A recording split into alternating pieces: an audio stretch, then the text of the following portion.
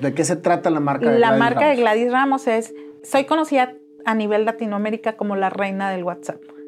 Así, La porque fue reina del WhatsApp. la primera mujer que empezó a vender a todas las personas a nivel Latinoamérica. Fui la primera que empezó a utilizar las ventas por WhatsApp. Tan es así que hasta la misma marca de WhatsApp, de Mark Zuckerberg, me mandó una carta de demanda porque usaba la marca WhatsApp, que es una marca registrada. No me Entonces, digas. todos los clientes nos llegaban por correo y yo decía, madres, ¿cómo vamos a hacer para atender a tantos? Y luego para atenderlo de nuevo, buscar su correo, y se me hacía algo muy complicado. Entonces ya existía el WhatsApp y yo empecé a mandar a la gente al WhatsApp. Y de ahí los atendía súper rápido. Y entonces dije, de aquí es. Y entonces empecé a buscar más metodologías de cómo atenderlos más rápido. No, se convirtió en un boom y atendía a 1000 clientes a la par que él estaba arriba del escenario, yo vendiendo por acá, pidiéndoles el contacto y todo. Te haces de bases de datos tremendas y las traes en la palma de tu mano. Y entonces así empezó. Y empecé a viajar con él. ¿De qué era el proyecto? La marca de Jürgen Klarik.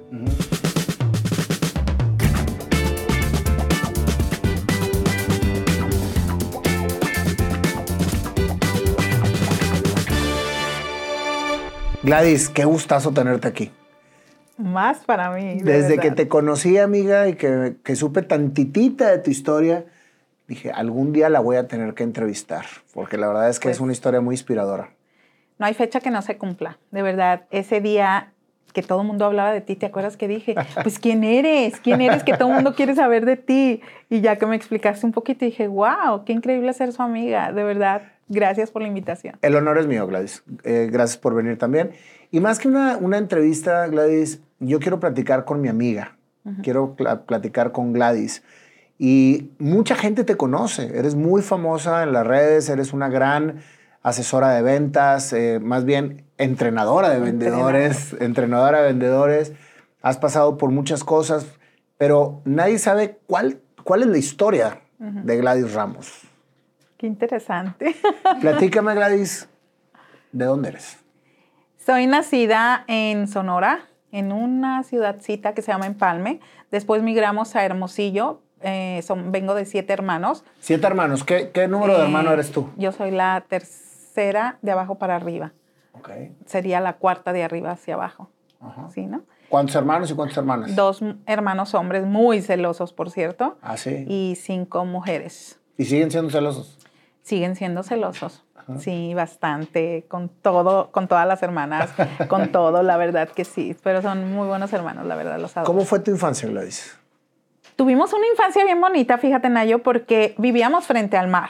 Vivíamos en costa. Entonces, éramos una familia normal, éramos una familia feliz, papá, mamá, los hijitos, nos enseñaron a pescar desde chiquitos. Yo me acuerdo que mi papá decía, órale cabrones, se me levantan y nos vamos a ir a la playa y vamos a acampar. Él desde chiquito nos enseñó a hacer scout, bueno, nos metió a scout para que aprendiéramos a sobrevivir, lo que ahora vemos en series de televisión, eso lo hacíamos nosotros de niños. Pero más allá de eso, yo me acuerdo que nos llevaba a la playa sábado y domingo y él solo echaba un salero, echaba una parrilla y una sartén para hervir agua.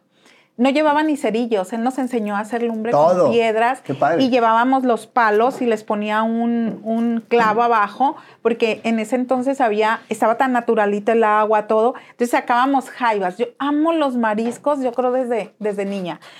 Con los dedos de los pies sacábamos las almejas. No, era una chulada de vida que llevábamos de niños. Hasta que, pues bueno, ya vas creciendo. Tuvimos que emigrar porque en ese pueblo tan pequeño no había como secundaria, prepa y eso. ¿Palmares se llamaba? Empalme, Sonora. Empalme. Era como un centro ferrocarrilero. Mi papá, de hecho, fue ferrocarrilero. Él todavía vive. Y migramos, pues allá hicimos la universidad, todo. Ya luego se empieza, como dicen, a desgranar la mazorca. Se empiezan a casar todos y a cada uno para un lugar. Gladys, yo siempre hago esta pregunta y te voy a explicar por qué. Yo siempre pregunto qué jugabas cuando eras niña y estabas en tu intimidad. Y pregunto esto porque cuando somos niños estamos conectados con nuestra esencia. Okay. No tenemos absolutamente ninguna contaminación. Y más que un juego, es una proyección de lo que venimos a hacer a la vida. Y esa pregunta la hago A veces se acuerdan, a veces no. Y durante la entrevista vamos a ir armando ese rompecabezas que hace conectar con la persona que eres ahora. Ok. ¿Qué jugaba yo de niña? Y estabas en tu intimidad. No con tus amigas, no con tus hermanos. No. Cuando tú estás sola. Ok. Mi madre éramos 5 mujeres y solía regalarnos desde muy niñas, que yo me acuerde, unas muñecas de esas tiesas, porque no hacían nada, pero grandotas. Nada más las acostabas y cerrabas los ojos. Sí, así, o las parabas o así, pero con unos vestidos divinos. Y jugábamos mucho muñecas. Como éramos tantos hermanos, vivíamos en una casa con mucho patio. Y me acuerdo que al final había un árbol de tamarindo muy grande y arriba construíamos como la casa del árbol. Y entonces todos era subirnos y jugar allá y subir todos los juguetes y bajar. Era como algo muy divertido entre todos como hermanos. Como éramos tantos, decía mi papá, tengo al mejor equipo de fútbol, decía. Y yo tengo el ejército o el equipo más chingón, porque si alguien se equivocaba o algo, puta, nos llovían regañadas o cintarazos. Me acuerdo que mi papá nos daba cintarazos. Y me acuerdo que la casa giraba y hay veces que nos quería dar un cintarazo y corríamos alrededor y luego, papá, te estoy vacilando, y no nos alcanzaba. Pero fue una etapa feliz. Sin ellos, hacía lo mismo. O me gustaba mucho escribir o escribir poemas. Yo siempre fui como muy enamorada de la vida. De hecho, Nayo, yo fui la última en casarse de los 7. Y no sé si aquí se usa, pero allá dicen hermana brincada, hermana quedada. Y a mí no me importaba. No me importaba incluso en bodas. Brincada, ya ves quedada. Que avientan en las bodas el ramo y entonces parecía que me lo aventaban y me caía las manos y yo me asustaba. Y se lo aventaba a otra porque yo decía, no me quiero casar. Y fui la última en casarse. ¿Por qué no te querías casar? Porque yo amaba mi libertad, amaba ser Gladys, amaba compartir con mis amigas. Yo siempre amé viajar y mira qué es lo que más hago ahora con mi trabajo. Amo viajar. ¿Amas viajar? Sí. ¿De niña soñabas con viajar? Sí. De hecho, es una de las cosas. No me acabaste de decir lo de la muñeca. Ah, bueno, de la muñeca. Entonces, yo, cuando estábamos a solas, dormíamos en una habitación 3 hermanas, eran como los 3 cochinitos, 3 camas en esa habitación, porque la más grande era como muy gruñas y dormía sola, tenía su sola habitación, los hermanos hombres, pues por ser hombres, su habitación, entonces era como una casa con muchas habitaciones. Y cuando ellas no estaban, yo jugaba con esas muñecas, me encantaba tenerlas en mi cama, me encantaba, ¿sabes qué también? En ese entonces de mi niñez estaban los Menudos, los Magneto, me encantaba pegar la pared llena de póster de ellos. Amaba y les pintaba corazones a los que bien yo amaba. Enamorada. Sí, bien a la moda yo. Eso es lo que yo más recuerdo, así como que de muy niña, pero yo amaba las muñecas. Siempre amé las. De hecho, hasta ahora de grandes, de repente las compro y las colecciono y las pongo por ahí, o regalo muñecas porque yo me acuerdo, digo, es que yo fui tan feliz jugando muñecas. ¿Sí? También jugaba mucho canicas porque había 2 hermanos hombres, o había que hacías un huequito en la tierra y ponías un palito atravesado y otro más grande y que lo levantabas a ver quién lo aventaba más recién. Claro. No sé cómo se llama ese juego, pero eso también me acuerdo que jugábamos. No me acuerdo qué más, no me acuerdo otro. Ahorita vamos a ir sacándole, porque tú decías que te gustaba mucho viajar. Sí, y porque... Más bien, soñabas con viajar. Claro, porque éramos tantos de familia y mi papá como ferrocarrilero, pues siempre nosotros teníamos que viajar en tren. Mis abuelos eran de Guadalajara, entonces íbamos en las vacaciones de verano a pasar un mes por así con ellos. Pero era en el tren, pero no íbamos en los coches de pasajeros comunes, no, porque tenía como ciertos privilegios mi papá y viajábamos en los coches que llevaban vagones con camitas, como pullman, algo así creo que se llaman. Entonces éramos felices viajando en tren, éramos felices como no tienes una idea. Quitaron el tren y pues ya. Bueno, eso ya ahora de grandes, ¿no? Pero viajábamos mucho en tren y de repente mi mamá, por alguna razón, tenía que tomar vuelo con mi papá. Entonces decía, pero no pueden ir todos porque no alcanza para todos viajar. Y entonces, a ver, ¿me vas a acompañar tú o tú? Tú y tú. Y a mí nunca me elegía. Y entonces yo le decía, mamá, es que yo quiero subirme a un avión, yo quiero volar. Y entonces no, va a ir ella y ella. Ya ves que siempre dicen los papás, no tenemos consentidos, pero sí tienen consentidos. De verdad, yo sí sé que tienen consentidos. Y entonces, pues no me tocaba. Y entonces yo veía los aviones, en ese entonces, pues Aeroméxico y Mexicana de Aviación eran los que más, yo los veía y yo decía, algún día yo voy a llevármela arriba de los aviones. Y yo los veía y así. Y también porque quería saber cómo esas naves tan grandes volaban y no se caían. Y nosotros, si nos aventábamos del árbol o de la casa, íbamos al suelo. Nunca experimentaste, ¿verdad? Ajá, no, claro que sí. Y entonces yo me vine con mi mamá tuvo que hacer chicle el salario de mi padre porque yo me emberrinché después de que terminé la prepa que quería estudiar aviación. Ya que nunca me subí a un avión, le dije, quiero estudiar aviación. Y en esos años era muy cara la carrera de aviación, pero mi mamá me lo cumplió y me mandó a Guadalajara a estudiar aviación. No me digas. Estudié piloto, soy piloto aviadora y sobrecargo de aviación. Fueron mis primeras alas que tuve. Y me sentía volado? feliz. ¿Vuelas? Sí. De hecho, volé 3 meses después de que terminé con Aeromar, que ya no existe, o creo que existe para Cancún y eso. Trabajé como 3 meses y dije, no, esto no es lo mío. Y ya no quise seguir en eso. Entonces, cuando regreso a Hermosillo, porque eso lo hice en Guadalajara, mi mamá me dice, tienes que estudiar una carrera, porque eso que estudiaste no es una carrera. Y entonces los papás, ¿cómo es que te marcan desde pequeños? Porque te dicen, tienes que estudiar una carrera, porque si te va mal en el matrimonio, ya vas a tener cómo salir adelante con algo que te pueda ayudar. Porque si no tienes carrera, vales pa' madre, como dicen. Uh-huh. Pero una carrera sí te saca adelante y te da de comer. Entonces yo me acuerdo que, mamá, pero no me gusta la escuela. Y me dice, pues no me importa, vas a estudiar como todos tus hermanos, porque todos eran con carrera. Pues bueno, fui de Teen Marín y me tocó economía. ¿Economía? Dios santo, había, porque era escuela pública en la Universidad de Sonora, y entonces ya nomás en 2 carreras quedaban cupos, que era ciencias sociales y economía, y dije, putas, ninguna de las 2 me gusta. Entonces, ¿qué hago? Pero la idea era darle un título a la mamá. Entonces yo dije, Teen Marín, me tocó economía, y dije, me tocó la peor, leer y números. Pues no vas creyendo que me gustó. Conforme iba estudiando, me gustó.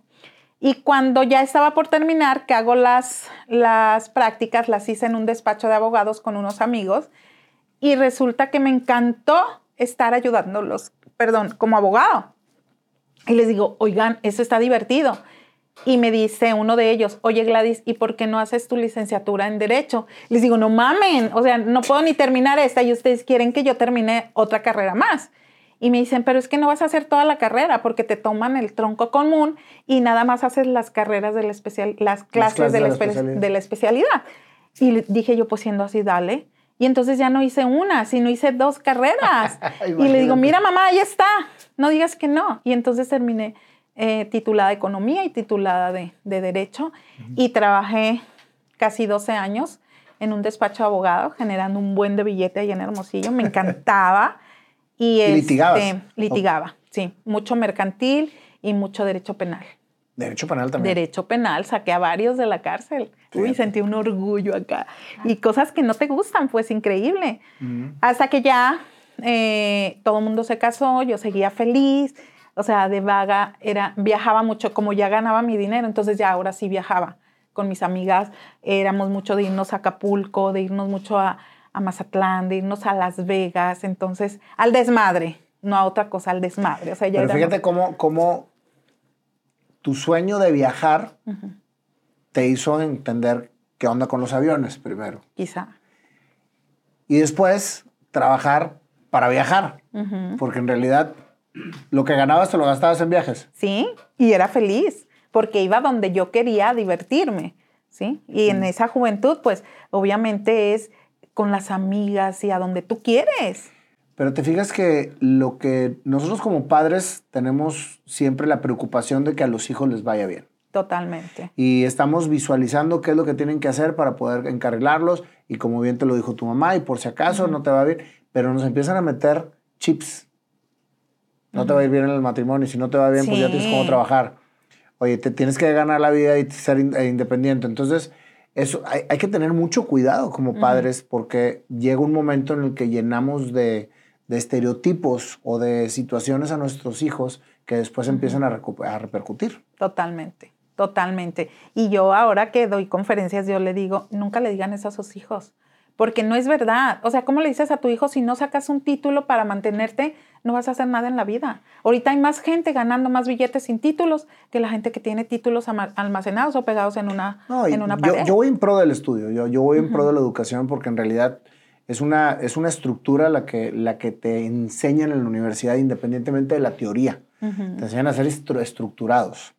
Pero concuerdo contigo que no necesariamente tienes que estudiar una carrera específica para poder realmente hacer algo en la vida. Hacer algo. Y desafortunadamente nos dejamos guiar por lo que regularmente como padres no pudimos cumplir. Muchas veces. O lo que a ellos les dijeron los abuelos y entonces lo repiten con los hijos y espero que ya las nuevas generaciones no lo sigan repitiendo. ¿Tu mamá tenía carrera? Mi mamá tenía carrera, mi papá no. ¿Tu papá no? Mi papá no, pero mi mamá sí. Fíjate. Entonces por ahí viene todo, yo creo. Sí. Y muy buenos papás, de verdad. Mi mamá ya falleció hace 8 años, hace una semanita. Mi padre vive, es mi fan número 1 ahora, mi papá. Él me dice Marcelita, mi segundo nombre es Marcela. Ah, te llamas Gladys Marcela. Gladys Marcela. Nadie me dice Marcela más que él, pero en diminutivo, mi Marcelita. Y se le llena...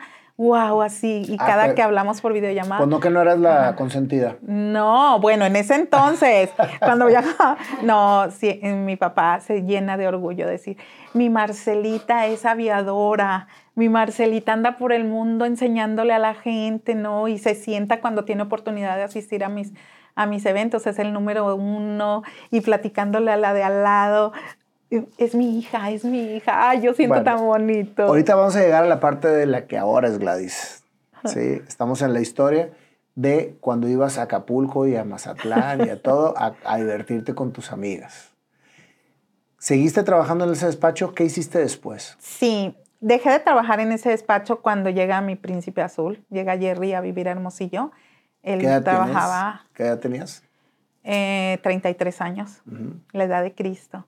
Fíjate, o sea, 33 años y a esa edad todo el mundo ya te dice, ya te vas a quedar, ya te dejó el tren. A ti te valía gorro. Y a mí me valía gorro porque no me importaba la vida en matrimonio. ¿Y antes de Jerry habías tenido otros novios? Sí, pero hubo 2 que me entregaron anillo de matrimonio y yo le huía al matrimonio y entonces me lo quitaba el anillo y terminaba. Porque no querías compromisos. No quería compromisos. Pero regularmente el que no quiere compromisos es el hombre. Ajá, no, pues, y yo a pesar de que ya se habían casado todos y a pesar de que la carrilla de que te vas a quedar, de que se te va el tren, no me importaba porque yo era muy feliz en eso. Yo era feliz haciéndolo, o sea, trabajando en el despacho y viajando con mis amigas y era feliz y viviendo con mis papás, porque ahora en la actualidad, ¿qué hacen los jóvenes? Se sienten bien y realizados y dicen, papá, me voy a rentar un departamento a vivir sola a los 18, 19 años. Yo 33 años y seguía viviendo con mis papás. Y entonces mi mamá me decía, sí, yo los disfrutaba cañón, me encantaba estar con ellos, llegar del trabajo y sentarme a ver tele con ellos o irme de viaje a la playa porque vivíamos cerquita de la playa, irme con ellos, ser su chofer de ellos, me encantaba. O sea, me encantaba siempre. Cuando me casé, fui la que más sufrió. Porque, o sea, yo decía, los voy a dejar solos. Y no podía con eso. Y entonces yo me acuerdo que Jerry, que en paz descanse. ¿No sería eso por lo cual no querías casarte? ¿Por no dejarlos solos? No creo, porque también los dejaba mucho tiempo solo cuando me iba de vaga con mis amigas, ¿sí? Pero sí era un cariño y hasta la fecha con mis papás que me encanta, de verdad, que amo esa parte, esa parte. Siempre nos enseñaron a ser hijos cariñosos con los padres. Y entonces esa parte para mí es wow. Llega Jerry. Llega Jerry a vivir a Hermosillo. Yo tenía ya una casa. Ya sabes, los papás. Gastas mucho, ahorra, cómprate una casita, etcétera. Me compré una casa y la fui amueblando y ahí estaba la casa sola. Entonces, en mi casa, mi padre siempre traía camioneta del año. Porque mi papá siempre fue como muy coqueto y mujeriego. Ándale. Entonces, él decía que así las morritas brincaban solas. Siempre decía él. Decía? Y mi mamá, pues, ya sabes, las mujeres, era como la esposa de Vicente Fernández. Pues, si eso lo hace feliz, déjalo. No, hombre, así, imagínate. Entonces, no conocen a Gladys la fiera, cree celosa. Entonces, mi mamá, pues, las mamás de antes eran muy sumisas y abnegadas. Yo creo que sí les dolía, pero se aguantaban. Pero mi papá siempre la respetó. Bueno, eso no es respeto, vaya, pero él siempre decía, tu mamá es la catedral y las demás son capillitas. Así decía mi padre. Entonces yo, no, eso no es correcto. No es que, o sea, se la llevara de mujeriego, pero sí le supimos de varias cosas que tenía. Entonces, bueno, mi papá siempre traía camioneta del año y mi coche no era del año. Es más, mi coche que yo traía, mi tiempo de abogada, era un coche Onapafa. No sé si aquí los conocen, que son los chocolates, ¿cómo les llaman? A los carros que te traes de Estados Unidos y te los venden más baratos. Pero me daba el servicio que yo necesitaba, llevarme y traerme a los juzgados y al trabajo y listo. Para mí no era importante traer un coche del año. Y hasta la fecha no lo es. Mi esposo tuvo en su momento un BM deportivo súper lujoso y la madre, y a mí no, o sea, que tú digas, wow, no. O sea, yo he estado con personas que traen los mejores carros. Yo le digo, ¿sabes qué? No mames, esto está bien incómodo ver o sea, 2 asientitos y la madre, no. O sea, hay cosas, para mí, ¿cómo impresionas más a una mujer? Con el cerebro, más que con los lujos. Entonces, a ver, párate ahí, porque eso es muy importante. ¿Cómo impresionas más a una mujer? ¿Con los lujos o con la mente? Con la mente. Para mí, y de hecho así me conquistó Jerry. Cuando yo empecé siendo de Sonora, allá es como aquí el norte, que la carnita asada, que la expogan. O sea, piensan en cosas que tú dices, no es lo que yo quiero para mi vida. Y entonces llega Jerry súper culto, hablándote de otras cosas y hablándote de progreso y de salir adelante. Imagínate que él llega, te decía yo que yo me compré una casita y entonces cuando mi padre me dice, ¿por qué no te compras un carro del año? Y yo decía, no, yo no voy a dejar mi dinero que gano en el despacho para pagar una mensualidad de un coche. A mí no me interesa un coche. Entonces fue cuando yo dije, mi madre me dijo, ¿por qué no rentas tu casa? Y con lo que te den de renta de tu casa, pagas la mensualidad de un carro. Y dije, pues no está descabellado, está sola la casa. Y hice eso. La puse en renta en ese entonces en el periódico. El primero que llegó a rentar la casa fue Jerry, que venía de fuera. Él trabajaba antes con Jürgen Klarik y había quebrado la empresa, entonces una empresa de Hermosillo lo contrató. Llega ahí y él es el que llega a rentar mi casa. Desde ese día nos empezamos a ver. En menos de 3 meses él ya estaba pidiendo mi mano. En menos de 2 meses. O sea, fue amor a primera vista. Ajá. Y en menos de 3 meses ya estábamos casados. ¿Y por qué con él sí? ¿Por qué con él sí? Porque después de que él se fue a vivir a mi casa, me invitó a un café y todos los días era un café. Y todos los días teníamos oportunidad de platicar 2, 3 horas. Y fue como lo conocí. Yo dije, esta persona es culta, esta persona sabe y tiene como otras ideas de lo que yo quiero para mi vida. Que era no quedarme en Sonora, porque en Sonora todo es como muy plano. Y yo decía, no, esto no es mi mundo. Y luego la presión familiar de que te vas a quedar, no tienes novio, Entonces, o sea, en Hermosillo, Sonora, ¿todavía tienen costumbres antiguas? Sí, como mandarte chaperón, por ejemplo. Yo ahora con mis hermanas, con las sobrinas, déjala que vaya con el novio. No, tiene que llevar a la hermana. No mames, ya no se usa eso. Pero bueno, son creencias que traemos del pasado, pues si las seguimos otra vez. Entonces, pues yo soy anti todo eso. Y como yo no tuve hijos, ¿será que yo me convertí en una tía muy sobreprotectora y muy, o sea, pregunta a cualquiera de mis sobrinos y la tía preferida es la tía Gladys, porque gasto mi dinero en ellos, porque si voy a viajar los invito a ellos, porque yo quiero que ellos vivan la vida que yo vivo o que yo quería también cuando niña. Y muchos de ellos pues no lo pueden hacer. Y yo digo, bueno, ahora yo gano lo suficiente, yo les puedo ayudar y los puedo viajar, Nueva York, o sea, otro país o algo, y eso me hace feliz, ¿sí? Entonces, pues bueno, nos casamos súper rápido, vivimos unos años en Hermosillo y me dice, no, vámonos de aquí. Si queremos crecer, vámonos de aquí.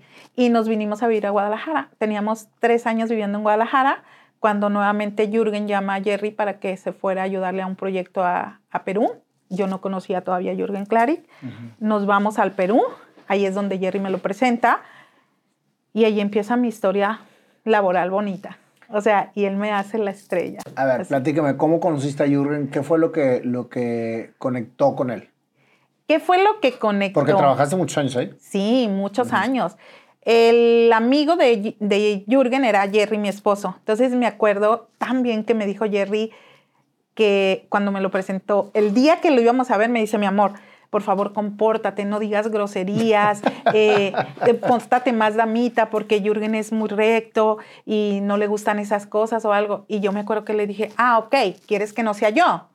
Y entonces, no, pues no tanto, pero sí, o sea, y bueno. Déjame hacer un paréntesis ahí que es bien importante esto que te voy a preguntar. ¿Qué tan importante es ser tú en las circunstancias que estés y con quien estés? Siempre. O sea, para mí, ser tú, tener tu esencia, lo es todo. Porque tienes que aparentar, porque tienes que fingir, porque tienes que ser otra persona. Tienes que ser tú para caer bien. Y eso es, yo creo, lo que ha llevado a la fama a Gladys, su esencia. Y esa fue una de las cosas que me preguntabas cómo llegué a Jürgen. Porque cuando me presentan con él, yo lo primero lo veo, tú eres el famoso Jürgen, le digo. Y entonces él soltó las carcajadas, estábamos en una cena y entonces salió la Gladys real. O sea, ya no estaba fingiendo algo. Entonces, después él le dice a Jerry, le dice, oye, Jerry, quiero que tu esposa viaje conmigo porque tiene una energía bien bonita, porque es carismática, porque sé que con ella vamos a crecer mucho en todo este proyecto. Y entonces así empezó. Y empecé a viajar con él. ¿De qué era el proyecto? La marca de Jürgen Klarik. Uh-huh. Y una empresa de Via Lab, que era educación complementaria para personas que no podían pagar universidades y así. Entonces era algo, ¿cómo se puede decir? Como una asociación, no asociación, como una fundación, porque era fundación, bien importante para darle talleres a distancia a la gente online o presenciales, porque creamos varias Via Lab en Colombia, en Perú, aquí en Ciudad de México. Y sí, crecieron mucho, ayudamos mucho a la gente y todo eso. Entonces era bien bonito, pero... Y era viajar y viajar sí, viajar. Sí, después de vivir en Perú, vivimos en Colombia, vivimos un tiempito en Chile también, luego nos regresamos a Ciudad de México, pero era viajar, entre esos inter donde vivieras en el país que viviéramos, era viajar por toda Latinoamérica, por toda Sudamérica, Estados Unidos, ¿Y tú te sentías realizada? ¿Qué era lo que querías hacer desde niña? Te lo juro que sí. O sea, era lo máximo. Aparte, hacíamos un clic súper bonito, Jürgen y yo, o sea, él enseñando y yo le aprendí todo lo que tenía que ver con neuroventas. O sea, me volví una esponja de todo lo que él enseñaba. Y dije, no, esto es súper interesante. Entonces yo lo empecé a combinar porque yo era su vendedora también. Fui su manager, fui su mano derecha en 1000 cosas.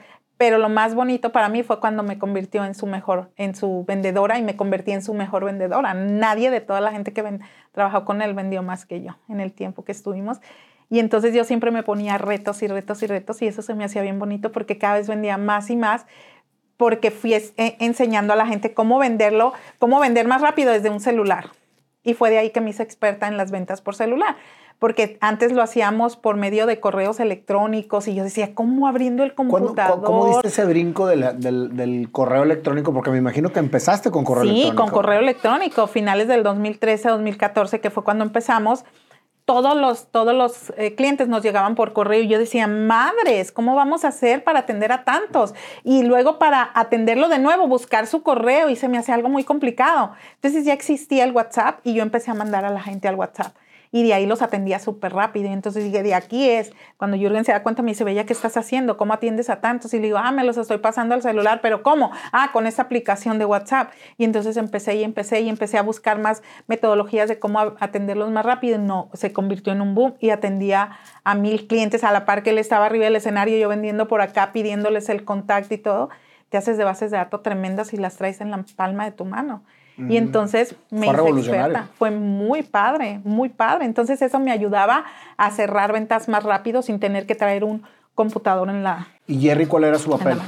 Jerry toda la vida fue productor y postproductor, ¿sí? Entonces él fue productor y postproductor de Jürgen antes de irnos a Perú, en otra empresa que era Café en Guadalajara, y después allá en todo lo que era Via Lab y la marca Jürgen Klarik era el productor, el que graba todo esto que está haciendo, grabar, producir, editar, todo eso, él lo hacía. Muy buen productor, mis respetos.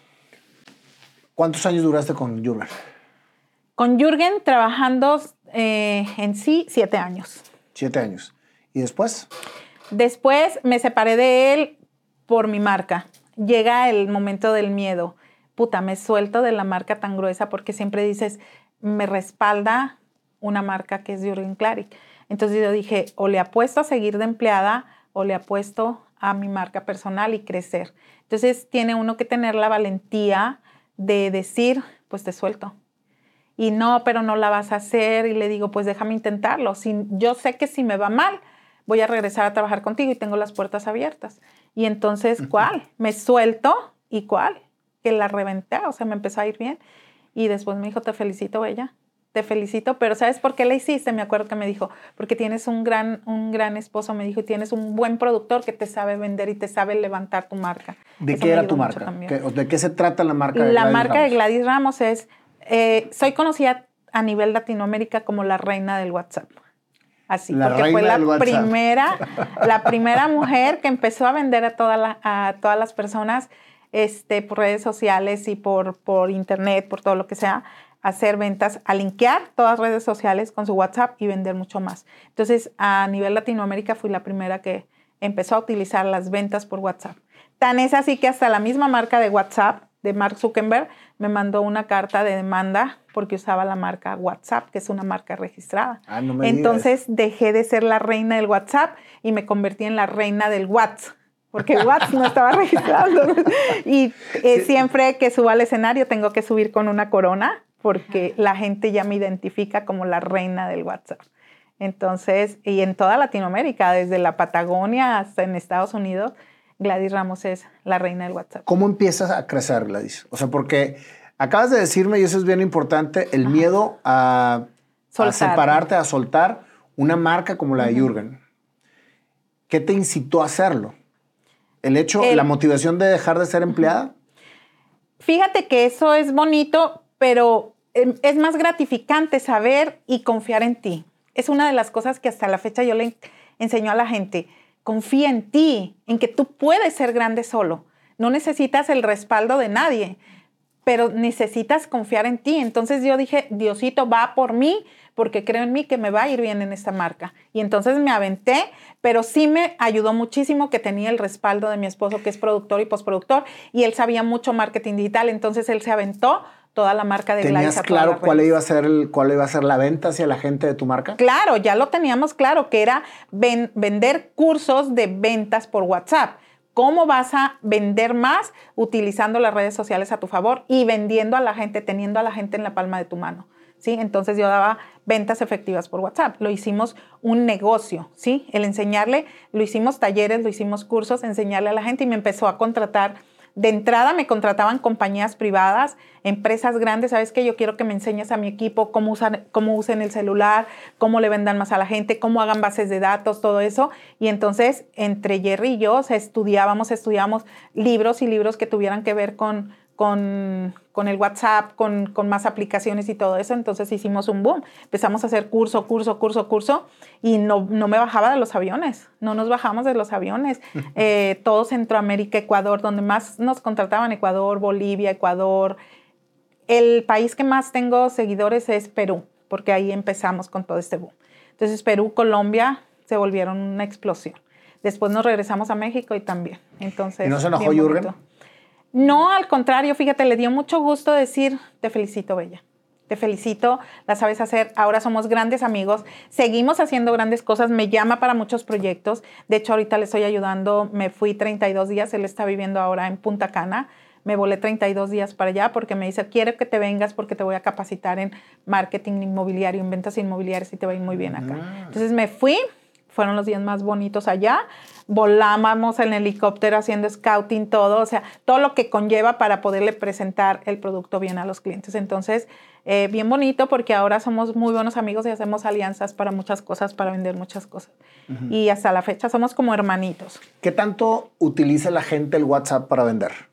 Fíjate que ya lo está utilizando mucho. Tan es así que la misma marca de WhatsApp se dio cuenta de lo mismo, por eso sacó Business WhatsApp. ¿Sí? ¿Qué diferencia entre un WhatsApp normal y un Business WhatsApp? Muchísima. Business WhatsApp es más rápido, tiene herramientas dentro de la aplicación que te hace ponerle etiquetas a tus clientes, que te hace poner la marca de tu empresa para dar confianza. Acuérdate que una de las cosas principales en ventas es la marca, sí, que la confianza, que la gente siente esa confianza contigo empresa o contigo vendedor para comprarte y tallar una tarjeta y comprar. También te da un catálogo. Como si fuera un e-commerce para que tú pongas videos, fotos y descripciones de tus productos. Te deja poner mensajes de bienvenida y de ausencia como si tuvieras un bot y todo eso totalmente gratuito. Y eso hace tus procesos de venta mucho más rápidos. Mensajes de difusión, mensajes de grupos. O sea, está súper efectivo Business WhatsApp.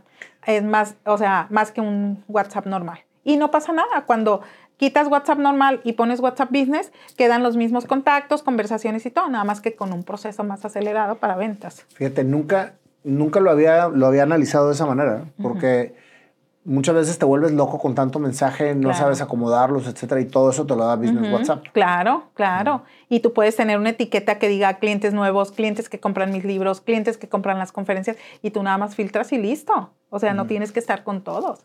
Es muy fácil. Tienes que ver mis cursos. Definitivamente. Ya me estás dando un curso. Ya me estás dando un curso ahorita. Bueno, entonces empieza Gladys, con lo que yo estoy entendiendo, tu mejor aliado, Larry. Jerry, mi esposo. Tu mejor aliado. Éramos un equipazo. Hasta que Diosito me lo quitó. Pero bueno. ¿Cuántos años duraste casada con él? 17. Y felices...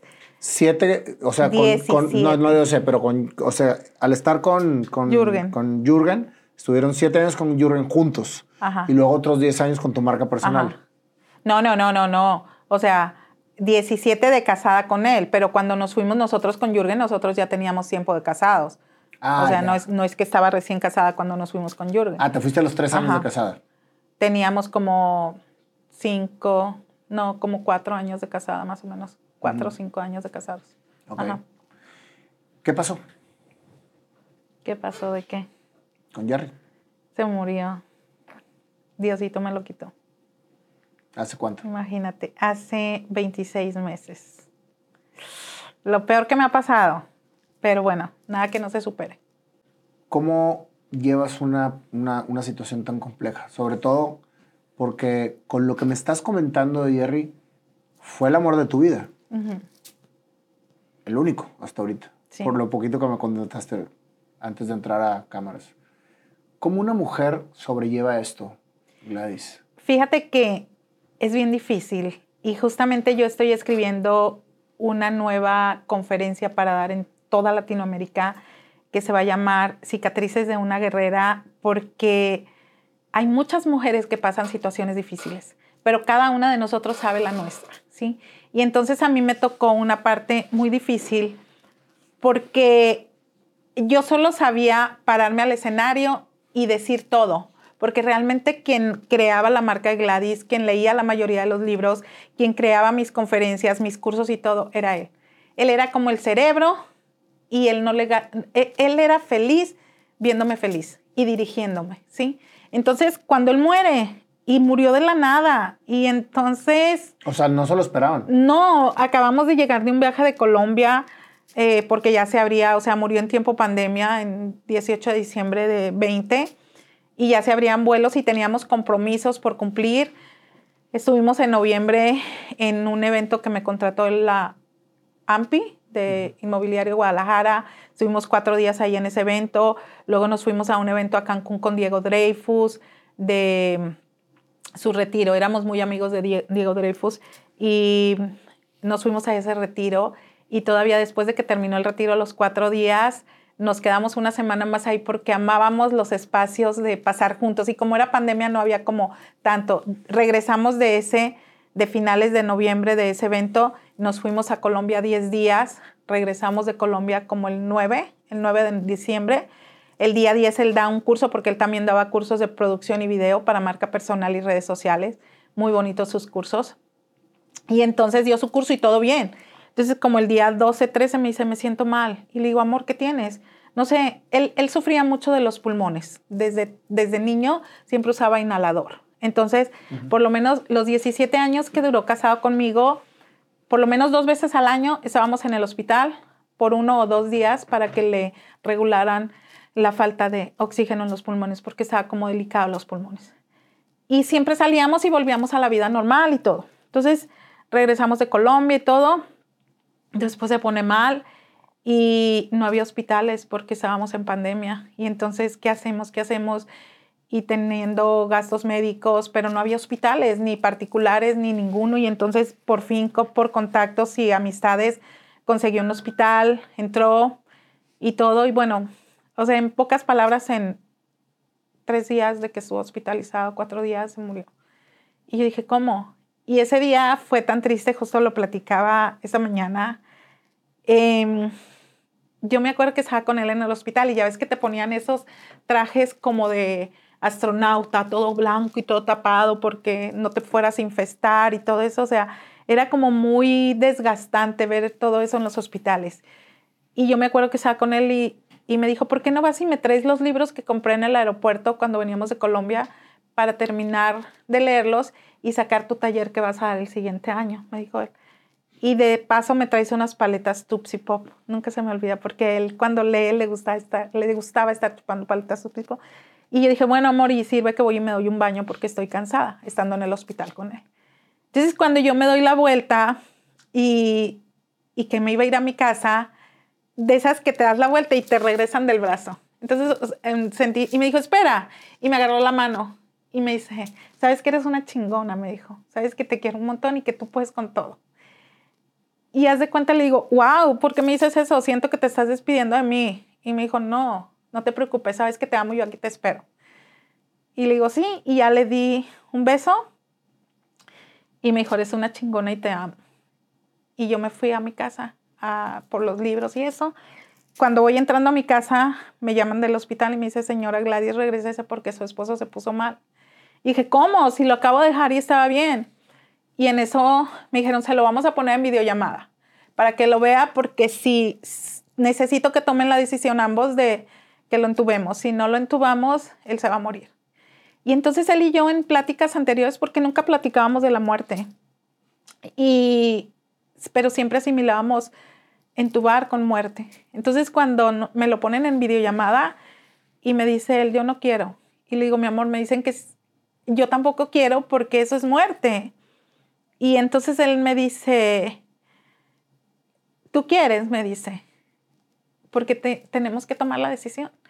Y son decisiones bien fuertes que dices tú, ¿qué hago? Y yo le digo, es que eso te va a salvar la vida. Y me dijo, si tú aceptas, yo acepto. Y así quedó y ya nos iban a quitar la cámara, me acuerdo. Y le dijo él a la doctora, y lo tengo grabado eso. Y le dijo a la doctora, espere. Y me dijo, él me decía Tatita de cariño. Y me dijo, Tatita, te amo con todo mi corazón. Y vamos a estar bien y vamos a seguir juntos de por vida.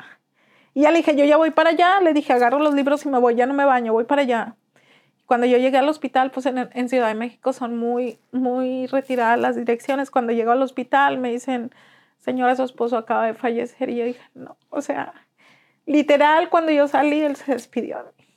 Y entonces te quitan el mundo. Te quitan el mundo porque yo decía, ¿qué voy a hacer? O sea, más allá de que era el amor de mi vida, más allá de que era mi manager, mi mejor amigo, mi mejor amante, todo. Y dices, tu puta madre, o sea, se muere él y se muere Gladys. Y se muere su carrera, porque ahora ¿quién va a hacer todo? Entonces, toca fajarte. Toca fajarte porque la depresión no te da de comer. La depresión no te paga la nómina. Teníamos una empresa juntos, tuve que cerrar la empresa porque era una empresa de producción y video que yo no sabía ni madres de eso.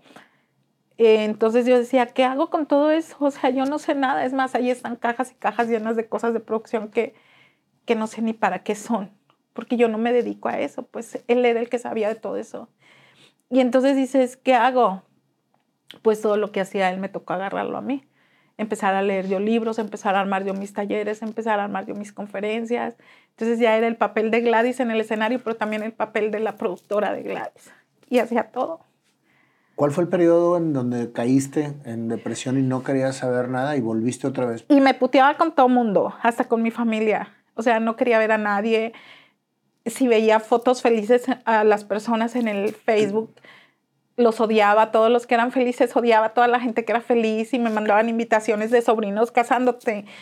Los puteaba. O sea, Te volviste otra persona. Sí, porque como yo no era feliz, no quería ver la felicidad de nadie. Pero fuiste feliz por mucho tiempo. Sí, pero no lo entiendes. En ese momento estás tan dolida que no entiendes esa parte. Y entonces, ¿yo qué me puse a hacer? A trabajar y a trabajar.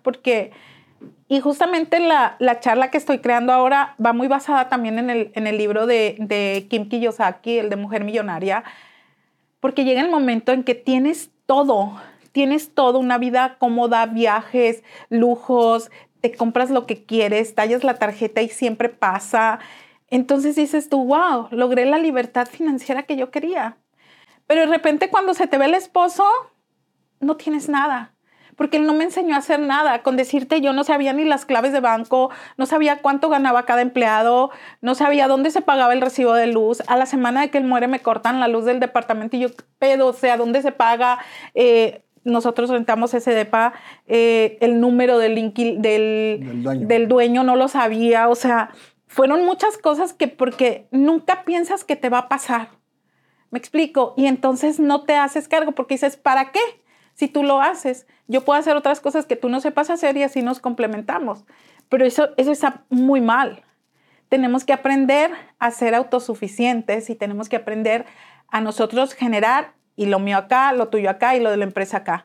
Pero saber entender, o sea, hubo seguros que yo no pude cobrar porque se pasó el tiempo, porque no sabía que existían. Muchas cosas, o sea, la clave del computador, dónde estaban las cosas que él grababa para mí. Es que es tantas cosas que yo no sabía nada. Entonces, vuelves a empezar de cero.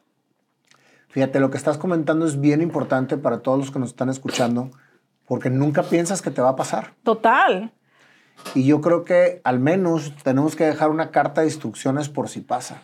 Exacto. Y es lo que yo justamente le digo a la gente en muchos live, ahora que ya he sanado, les digo, tienen que aprender a hacer esto y esto, o dejar algo donde si te llega a pasar algo, la gente sepa, o tu familia o tus hijos sepan qué van a hacer después.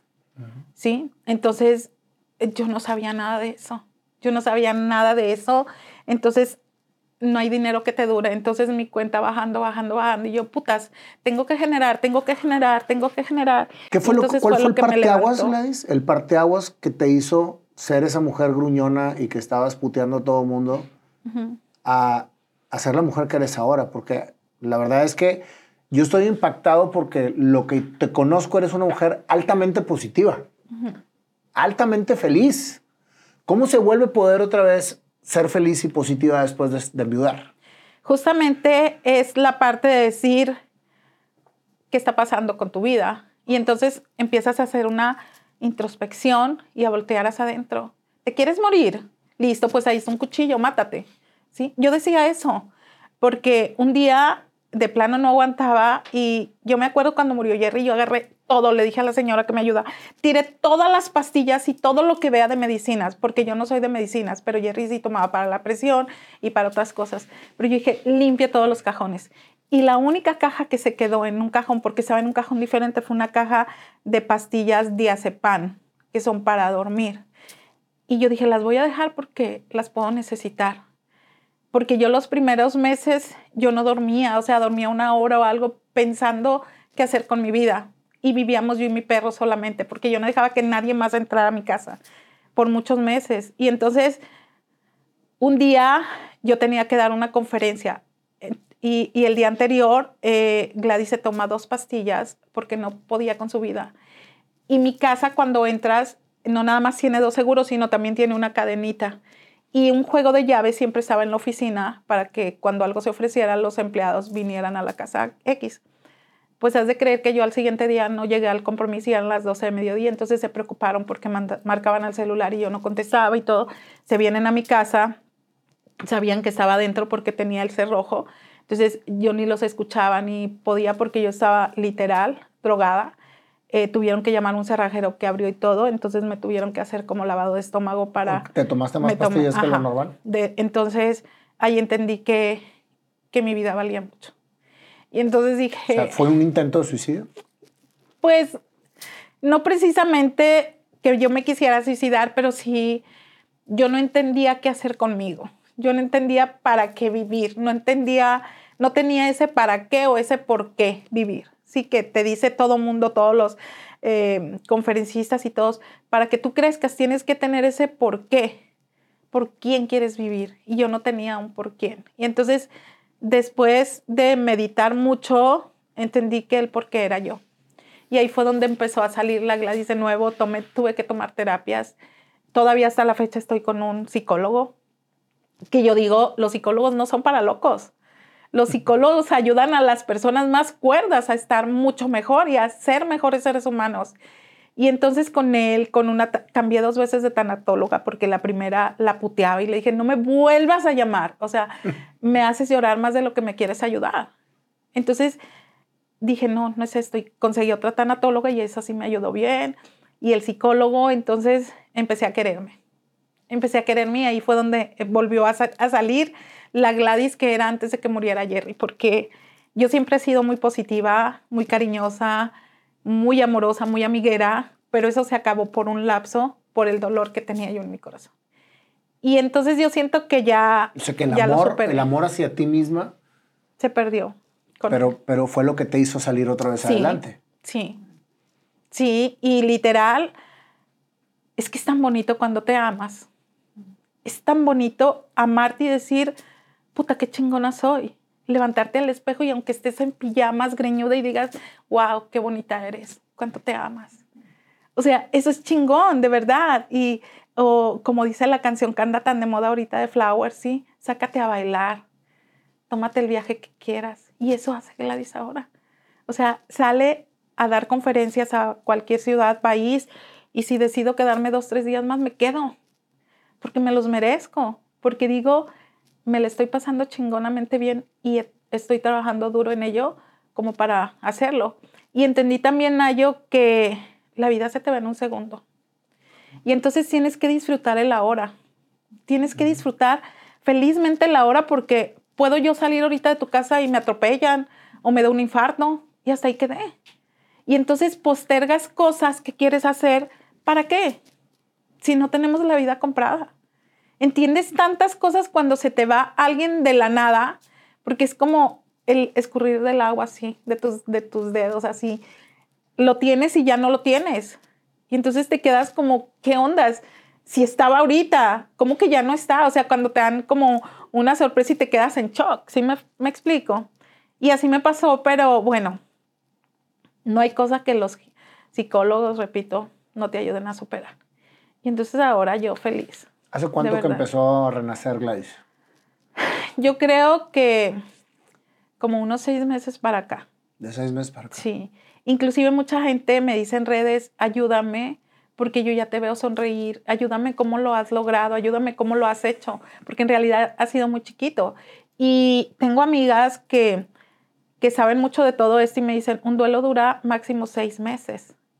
Entonces, si tú quieres alargarlo, es tu problema, pero dura 6 meses un duelo. Si quieres ser como los papás o como los abuelos de hacerlo toda la vida, pues tú decides hasta cuándo hacer tu duelo. Y tienen toda la razón, porque está en nosotros cambiar esa situación. O quiero seguir quejándome, llorando, tirada en la cama, engordándome, o quiero ser feliz. Y entonces pesa más, quiero ser feliz, que quiero seguir deprimida. Y entonces tienes que seguir elevando y amarte y decir feliz, feliz, feliz, feliz, feliz. Y entonces lo logras y sonríes de nuevo. Y yo antes me subía a los escenarios y me limpiaba las lágrimas y me quitaba la careta de tristeza y me ponía la careta de felicidad para subirme, porque el público no tiene la culpa de lo que te pase. Ellos te pagaron porque les enseñes, no porque te pongas a llorar o triste con ellos, ¿no? Entonces tienes que salir adelante. Y ahora ya lo hago de verdad. Y aprendiste a producir, aprendiste a editar y ahora tú te haces todo lo que antes Jerry te hacía. Todo. Tengo un equipo, obviamente, que me ayuda, como todos, pero las cosas más importantes, como los talleres y eso, los hago yo solita. Entonces, empiezas a extender tu tiempo. Si antes dormías 8 horas, ahora duermes 6 y aprovechas 2 más para hacer más cosas. Entonces, haces tu tiempo más productivo. Y te salen más ideas, creas más. ¿Sabes qué me ayudó mucho también, Nayo? La meditación. ¿Cuánto ayuda a meditar? O sea, qué bonito se siente en las mañanas que entra el sol por tu ventana y te sientas y empiezas a orar, a agradecer. sobre todo agradecer. Eso es bien importante. O sea, ser una persona agradecido todos los días te suma. Totalmente. Te suma. Fíjate, Gladys, que al escucharte me pongo a pensar que la dureza de las situaciones fortalecen tu ser. Sí. Y a veces es fácil decirlo, pero cuando lo estás viviendo, nos enseñan a ser felices. Nos enseñan a siempre buscar la felicidad. Pero nunca nos enseñan a entender la tristeza. Y creo yo que en la tristeza hay una gran oportunidad para poder introspectar en qué tienes que trabajar para volver a ser feliz. Totalmente. Entonces yo creo que las dos partes las tienes que tener y abrazar cuando te toca abrazarlas. Y aparte que eso te hace más fuerte. Puta, tú no te imaginas, o sea, te limpias las rodillas y te levantas con más fuerza, porque yo creo que no hay ser humano que no haya pasado una pérdida. Pero cada uno la vivimos de diferente manera porque es la persona que está a nuestro lado, o sea, papás, hijos, No, y no esposo. necesariamente tiene que ser una persona. Muchas veces las pérdidas no son necesariamente de personas. También económicas, de empresas. Y de sentido, amiga. Exactamente. Cuando pierdes el sentido de tu vida, no sabes hacia dónde ir. Sí, y eso es lo más peligroso. Totalmente. Sin duda me imagino que en este nuevo renacimiento, porque fue un renacimiento. Quieras verlo como quieras verlo, amiga, lo que te sucedió al quedarte ese día con el diazepam fue porque tenías que tocar fondo. Y el momento en que te diste cuenta y te empezaste a amar y empezó a salir esa leona, que me encanta cómo lo dices, estás aquí y estás partiéndola. Sí, totalmente. Y creo Gladys, que cuando uno suelta a las personas que se nos adelantan, es cuando tienen paz ellos y los que nos quedamos. Sí. Porque mientras que no los soltemos, pues siguen estando sin poder realmente gozar la parte que les toca gozar. Y obviamente esto no lo digo como lo siento, no que sea una situación real, pero yo me tardé muchos años en sanar a mi padre y eso me lo dijo precisamente un gran maestro que tengo. Me dijo, suéltalo. Cuando lo sueltes, ellos descansan y tú también. Y sabes que para mí fue bien difícil, inclusive los primeros meses. Imagínate qué tan loca estaba Nayo, que yo viajaba con sus cenizas y compraba un segundo boleto, lo sentaba en el asiento, le ponía el cinturón y ponía las cenizas aquí, su foto aquí, y yo ponía mi mano como si fuéramos tomados de la mano en el vuelo. Y viajé varias veces eso, y yo veía que las sobrecargos me veían como rara, y yo lo hacía. Después dije, lo voy a soltar en el mar, y me lo llevé a las playas de San Carlos en Sonora, y hicimos un ritual y todo, y lo iba a soltar. Cuando iba a abrir la caja para soltarlos, dije, no puedo. Y lo volví a meter y lo volví a sellar, porque dije, a él no le gustaba esta playa. A él le gustaba porque yo vivía acá, pero no le gustaba, entonces lo volví a cerrar. Lo que sí hice, tuve que separarlo de mi casa, porque estaba en mi casa y no me dejaba sanar. Entonces me lo llevé a Sonora y lo dejé allá. De hecho, todavía está en Sonora. Dije, ya que me sienta bien al 1000, ¿no lo has soltado? Me lo traigo. No, o sea, ¿No has soltado las cenizas? No, ni las voy a soltar, pero sí ya las voy a dejar descansar en un nicho. Pero no están conmigo ya. Entonces, el no tenerlo en mi departamento, eso me ayudó más rápido. ¿Y dónde lo tienes? En casa de mi mamá, en Sonora. ¿En casa de tu mamá? Va a escuchar esto la suegra. ¿Por qué no conmigo? Cortas esa parte. No, pues es que no, eso es lo que te nace hacer. Ajá. Y yo por eso voy tanto últimamente a Sonora, porque voy como, no a darle voy a ver a mi papá, pero aprovecho, pues, o sea, verlo a él, que literal, mira, una vez yo hablé sobre mi duelo y una persona me dijo en las redes, tú te estás haciendo tonta sola, me dijo una persona, porque muere tanta gente y creman a tantos juntos que ni siquiera te echan las cenizas del que fue tu esposo. Te echan cenizas de cualquiera o de todas revueltas y ni siquiera es tu esposo. Y me quedó tan marcado eso que dije, a lo mejor tendrán razón y ni siquiera son las cenizas de él. Y entonces por eso como que he dejado de quererlo, y entonces yo simplemente miro al cielo y digo, mi amor, que estés bien. ¿Sí me explico? Porque, y de repente yo digo, me siento tan bien, Nayo, que digo, wow, ¿será que ya lo olvidé? No, olvidarlo Y nunca lo vas a entonces, olvidar. ajá, Lo sientes de una manera diferente. yo creo. Y No. yo vivo en eterno agradecimiento con él y gratitud por el tiempo vivido bonito con él, de verdad. Ya no lloro tanto. No has volteado a ver a otro hombre. No. Hay alguien que me llama la atención, pero que yo te diga, hay algo, no. No, pero qué bueno, al menos ya te estás abriendo a que te llamen la atención. Justamente por eso dije, a lo mejor ya lo estoy olvidando. Y César Lozano me dijo un día, el día que dejes la silla vacía de al lado, entonces va a llegar esa persona. Entonces yo siento que a lo mejor ya estoy como en ese proceso. Que no me urge, porque me siento bien conmigo. O sea, aprendí a vivir conmigo, aprendí a amar mi soledad y a vivir feliz conmigo. O sea, ahora ya disfruto los viajes sola, ya disfruto llegar a un hotel sola, cuando antes, llegar a una habitación y yo sola, decía, por más lujosa que fuera, no la disfrutaba, lloraba y lloraba. Y ahora no, ahora ya lo amo, esos espacios. Se puede. Entonces, sí se puede. Y no necesariamente tiene que ser largo el proceso. Uh-huh. Y yo les digo cómo. Ándale. ¿Cuándo sale tu conferencia? La que estás Esta planeando, porque charla, va a ser una conferencia buenísima, porque yo creo que aunque no se haya muerta la persona, muchas veces las personas, tanto mujeres como hombres, no dejan un amor que ya no está. sí. O sea, en este caso, pues Jerry falleció, pero hay gente que se queda anclado en una pareja que ya no está a su lado y que no lo dejan salir. Justamente es parte de lo que yo estoy escribiendo en esta conferencia, porque no nada más es una pérdida porque se te muere. Ahorita que está tan sonada las mujeres ya no lloran, la Shakira, o sea, por cuernos o por divorcio porque ya no se entienden. Finalmente son pérdidas. Claro, entonces, todas son pérdidas. Tienen que aprender a vivir con esa situación y a sanar esas situaciones. Entonces, justamente es la parte que yo estoy como potenciando más, cómo no la agarres contra nadie, ni contra la persona que se te fue o te engañó o te dejó, sino mejor agarra ese tiempo para vivir mejor tú y ser feliz mejor tú, porque cuando algo de eso sucede es porque vienen cosas mejores para ti. Como dicen, Dios tiene algo preparado muy bueno para las personas y las batallas más fuertes por ahí dicen que se las dan a sus guerreros más. Las batallas más difíciles se las dan a sus guerreros más fuertes. Entonces, si puedes con una situación de esas, puedes salir adelante y puedes volver a ser feliz. Y de verdad que yo siento que sí se puede.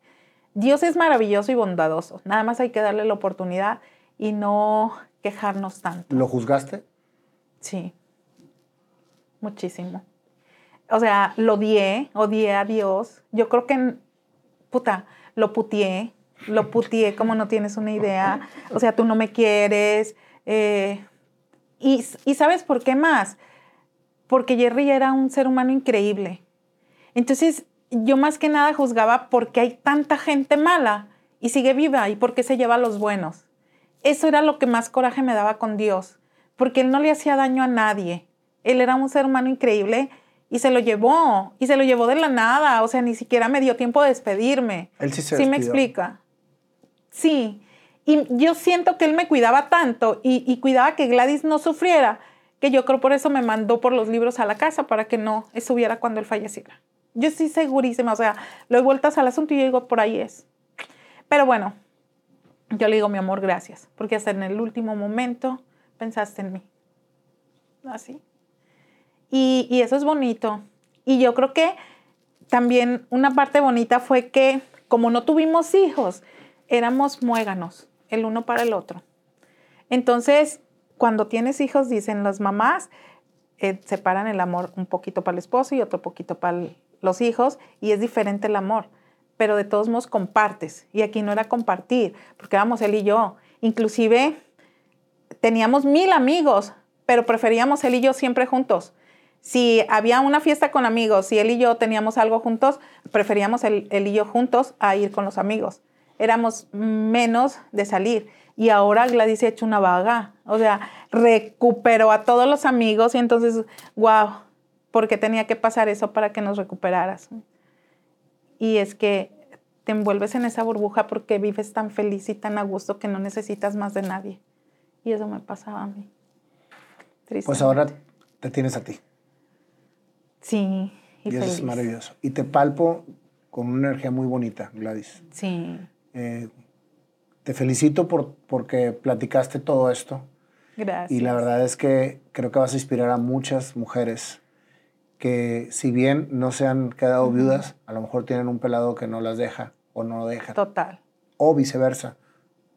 Algún hombre que tiene alguna mujer que no puede dejar. Creo yo que cuando la necesidad impera al gozo, no se goza. ¿Qué tal? Y mira, y todo eso se resume a algo, a los miedos internos que tiene uno. Cuando tú empiezas a soltar los miedos, empiezas a liberarte y a ser feliz. Por eso es que le llamo cicatrices de una guerrera, porque todos podemos cicatrizar. ¿Qué pasa cuando te cicatrizas? Deja de doler, deja de arderte y luego se cae la costrita y ya, olvidaste. Entonces así tenemos que ser. Y no nada más es para mujeres, es para hombres también, porque los hombres también lloran, los hombres también sufren, a los hombres también les pasan cosas. Entonces es bien interesante. ¿Tu mami se fue después que Jerry? Antes. Antes que Jerry. Sí, Jerry apenas tiene 2 años. Mi madre lleva 8 meses. 8 años. 8 años. Sí. ¿Y a tu papá lo sigues viendo? Sí, lo veo por videollamada muy seguido. Amo esas videollamadas con él. Sí. Y acabo de estar con él en diciembre 2 semanas. Hace mucho no pasaba tanto tiempo con él. Cancelé un viaje a Barcelona. Ya estaba, nunca había hecho eso en mi vida, Nayo. Mi papá se puso un poquito delicadito y me dice, mi hermana, ven a verlo. Y yo tenía que ir a un curso a Barcelona de 4 días. Y yo ya estaba arriba del vuelo, ya mis maletas registré. Ya sentada en el asiento. Y yo viendo por la ventana y luego me llega un mensaje de mi hermana. Te vas a ir y no vas a venir a ver a tu papá y tú vas a estar del otro lado del charco, en otro continente, si le llega a pasar algo. Y esa ardillita que te dice no te vayas. Agarré mi bolsa y me bajé del vuelo. Mis maletas se fueron a Barcelona, las mandaron después. Agarré otro vuelo y me fui a Hermosillo. Y finalmente mi papá sigue súper bien. Y la pasaste súper padre con él. Sí, súper a gusto. Y no me arrepiento porque finalmente tomó tantos entrenamientos. O sea, me la paso. Eso también me ayudó mucho a mi sanación más rápida, que me metía a muchos cursos. Me la llevaba en Miami con Gran Cardón, con Elena Cardón. Me la llevaba en Cancún, obviamente. Aparte de que tomas los cursos, estás en lugares divinos como Xcaret Arte, como Miami, o sea, las playas, las calles, los restaurantes, o sea, divino. Me la llevé en Punta Cana con Jürgen. Entonces, el estar ocupada y en entrenamientos también me ayudó a este proceso más rápido. El estar ocupada tanto tiempo, pero generando conocimiento. Fíjate, Gladys, cómo sí conectas con lo que soñabas cuando eras niña. Tú soñabas viajar, conocer. Jugabas con tus muñecas y tenías colección de muñecas. Sí. Y ahorita ayudas a muchas muñecas. Y viajas muchísimo. Sí. Así que te felicito, Gladys. Tienes Muchas una historia gracias. increíble. Y para mí, la verdad es que ha sido todo un placer escucharte. Y nosotros tenemos si no has visto mis entrevistas completas, no vas a saber lo que sigue. Ajá. Nunca las he visto completas, ¿eh? Por eso les Honesta, pregunto. he visto casi todo. Es que muchas duran, hay unas muy buenas, pero duran hasta 3 horas. La de Bernardo es la más larga y dura 3 horas 40. Sí, pero me ha aventado varias. Al final de cada entrevista, improvisamos una canción. La canción de tu vida. La canción de mi vida. Espera, ¿puedo decir algo también que ha marcado mi vida? Mira qué interesante. Yo estoy alta, me dice que soy alta, pero yo era muy flaca. Y me decían campeona de natación, ni nalgas ni chichis, porque era súper flaca. Pero aparte, no era nada bonita. Para los papás sí éramos bonitas, ¿no? Pero yo sabía que no. Entonces, siempre en la primaria, secundaria, yo siempre quise ser la reina de la escuela. Y entonces, por simpática y buena onda, me elegían en el grupo. Pero nunca llegué más allá del grupo porque era la primera que descalificaban. Y entonces yo soñaba con tener una corona, con ser la reina de la escuela, y nunca fui ni en la primaria ni en la secundaria. En la prepa, en una ocasión nada más me lancé y ya como estás más grandecita, ya te da pena y dices ya no. Y mira qué increíble cómo ahora impacto en toda Latinoamérica con una corona puesta en la cabeza. Qué hermoso. Como la reina del bar. Así que lo que te decretas, lo terminas logrando. Totalmente. Yo quería una corona y ser la reina, y ahora soy la reina de Latinoamérica, en toda Latinoamérica, como la reina del WhatsApp. Te felicito. Tal? Te felicito, Gladys. Gracias. Y vamos a ver qué sale con tu canción. ¿Cuál canción? Vamos a ver qué nos trae mi querido Panda. ¿Cómo estás, compadre? Hola, compadre. Muy bien. Ya te extrañaba, güey. Gladys. Hola. Un placer conocer a la reina del WhatsApp. Estaba viendo ahorita, estaba checándole, oye, el tema del marketing inmobiliario, es todo mi pan de cada día eso. Totalmente. Éntrale a mi YouTube. A él se dedica a hacer marketing inmobiliario. Esto lo hacemos de hobby y por pasión. Bueno, no, yo vivo esto, güey. Tú lo haces de hobby. La pasión nos domina. Ajá. ¿Listo? Chévere. Ahí va. A ver. Chécate la historia. Ya está. Vea esta preciosura. Ya está. Ahí va.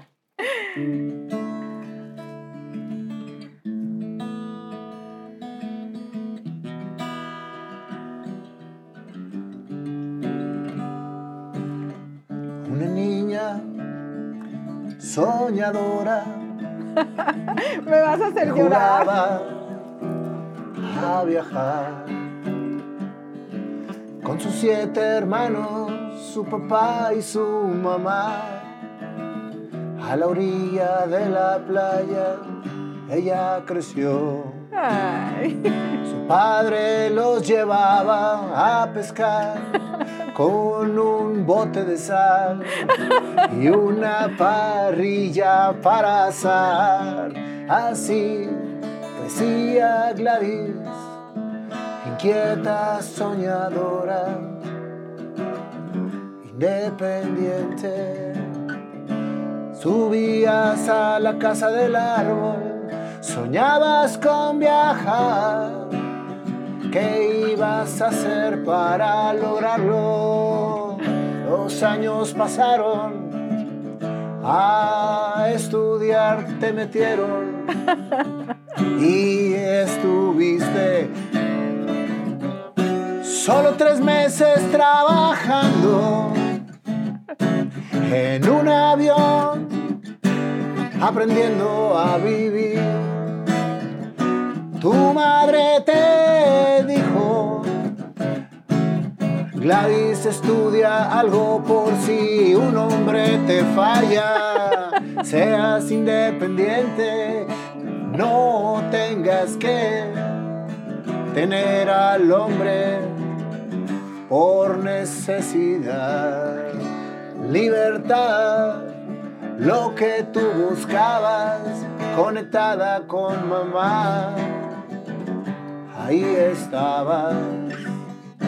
Los años pasaron, economía estudiaste, aunque los números no te cuadraban. El gusto le agarraste tanto al estudiar que hasta una segunda carrera te pusiste a machacar. Saliste de abogada, economista, y te pusiste a trabajar. En un despacho tú te realizabas, lana montones te llegaban. Un día a tu vida llegó ese príncipe azul, se presentó.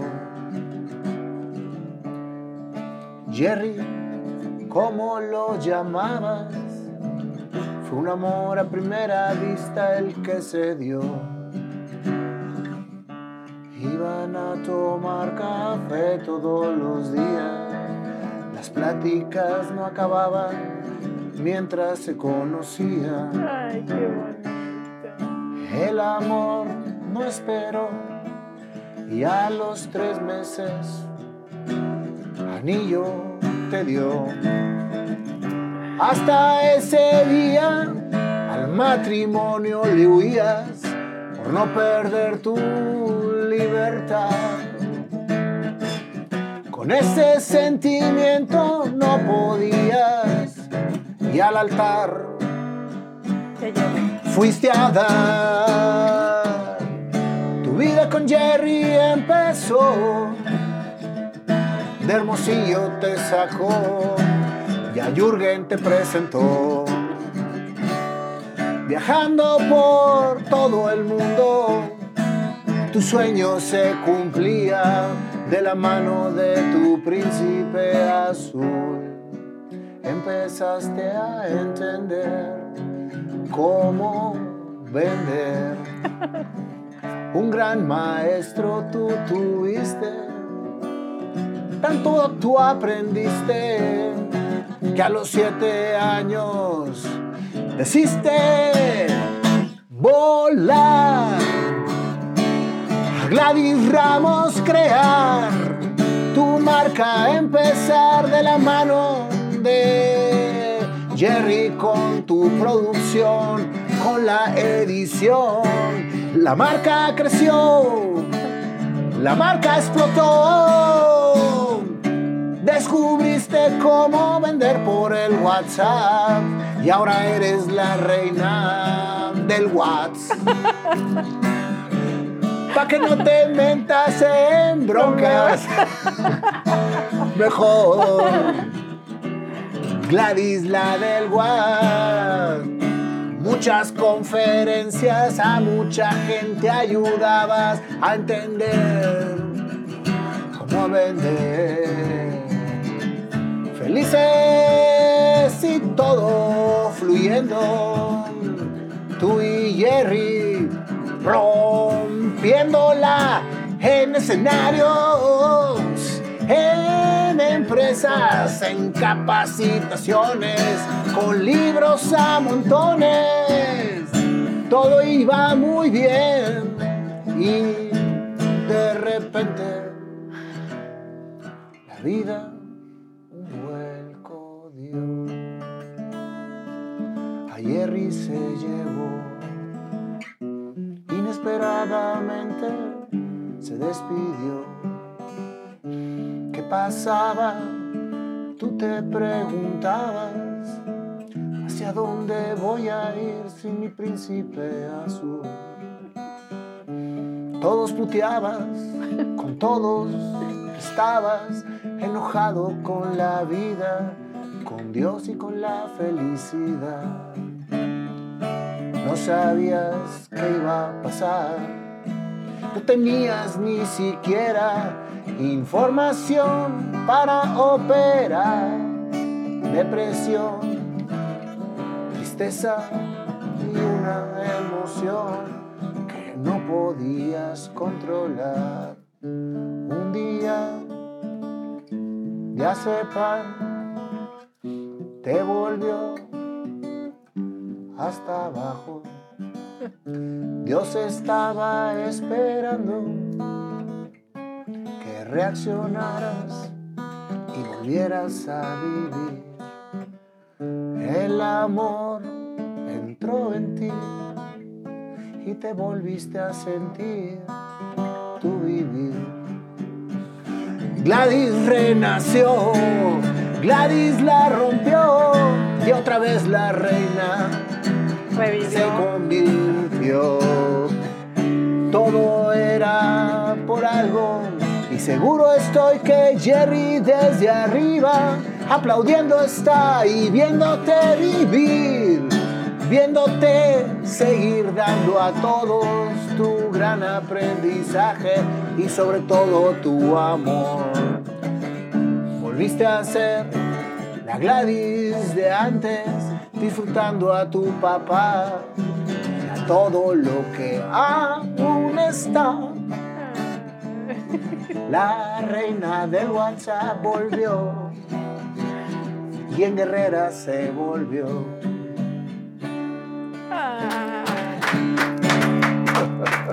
¡Qué bella canción! De mi corazón hacia ti. A veces la gente me dice, güey, hermosa. Toda una vida por delante. Sí. Toda una vida por delante. A veces la gente me dice, no les cantes. Les digo, no es para ustedes, es para ellos. Porque para nosotros es un regalo del corazón. Ay, muchas gracias. Cantar improvisadamente no es fácil. No. Y te voy a decir porque qué es lo tienes que sucede. tener facilidad de palabras para hacerlo. Y no nada más de palabra. Te voy a decir qué es lo que sucede aquí. que yo todo lo pongo en manos de Dios y del Espíritu Santo. Y cuando estén presentes ellos, todo sale bien. Así que mis palabras que fluyeron hacia ti vienen desde arriba. Muchas gracias. Gladys. Ay, gracias. Qué bonito. Gracias. Qué gusto conocerte. Muchas gracias. Terminamos, Gladys. Dios te bendiga. Vamos a vender anillos vibradores para que llegue. Órale, sí. Corte, chicos. Estás. Sí.